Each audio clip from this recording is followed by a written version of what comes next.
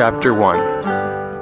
On Easter Sunday, 2011, a 39-foot sailboat motored into the Chesapeake Bay. "Tangier Island!" its captain cried.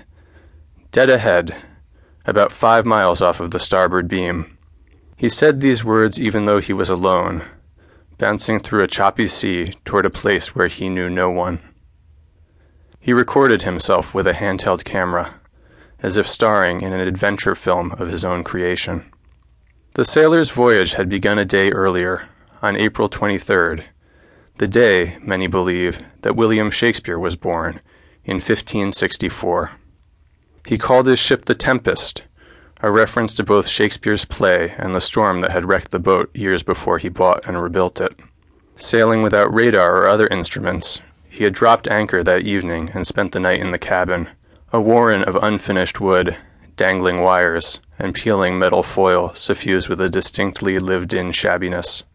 Now, however, he stood on deck in the afternoon sun, glided into a marina, and tied up at a berth amid stacks of crab traps and thickets of salt marsh cordgrass, silencing an engine that had no reverse. Shaped like an apple turnover, Tangier Island, officially Tangier, Virginia, as its inhabited portions are known, measures 3 miles by 1 mile, sits just a few feet above sea level, and is so grooved with waterways and pounded by waves that several acres, every year, simply vanish into the bay. The place lends itself to hyperbole. Writers have called it an island out of time and the quaintest and most isolated community in the United States. Its 500 or so residents, descended from Englishmen who arrived in the late 1700s, drive golf carts instead of cars, passing clapboard houses and stone coffins that protrude above the saturated ground. "Interesting to notice how many people here don't put up curtains at night, living with no fear," the sailor wrote in his journal. Never experienced that before, and he was nothing if not experienced in the world's diverse living arrangements, from a former embassy in Dubai to the space under an evergreen in Central Park.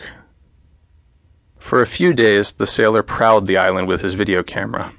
He looked younger than his 65 years, with blue eyes that flickered between glowing and dim, framed by delicate, childlike lashes. On either side of a strawberry-shaped nose, his ears jutted crookedly from a bald skull. He often moved, despite his gut, with vigor, his face blossoming into extravagant smiles and frowns. But on Tangier Island he seemed lost. That, at least, is what Deborah Sorensen, an artist who ran the Tangier History Museum and was a rare non-native citizen of the island, thought when she spotted him near the local grocery store. His name, he told her, was Hamilton Meadows.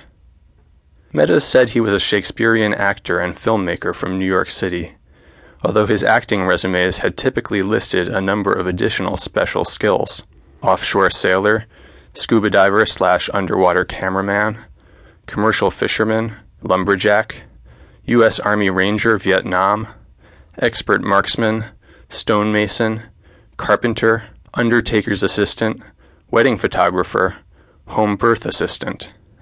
For several years, he told Sorensen, he had longed to see Shakespeare's plays as they were performed centuries ago in Elizabethan England, and after he'd started repairing the Tempest in a Virginia shipyard in 2007, he had learned that Tangier Island's fishermen still spoke with the Elizabethan accent of their ancestors. Meadows hoped to convince some of them to recite Romeo and Juliet, and to let him film them doing so. He would then return to New York and replicate their readings in an off-Broadway production of the play, in which actors would speak Shakespeare's words as they originally sounded.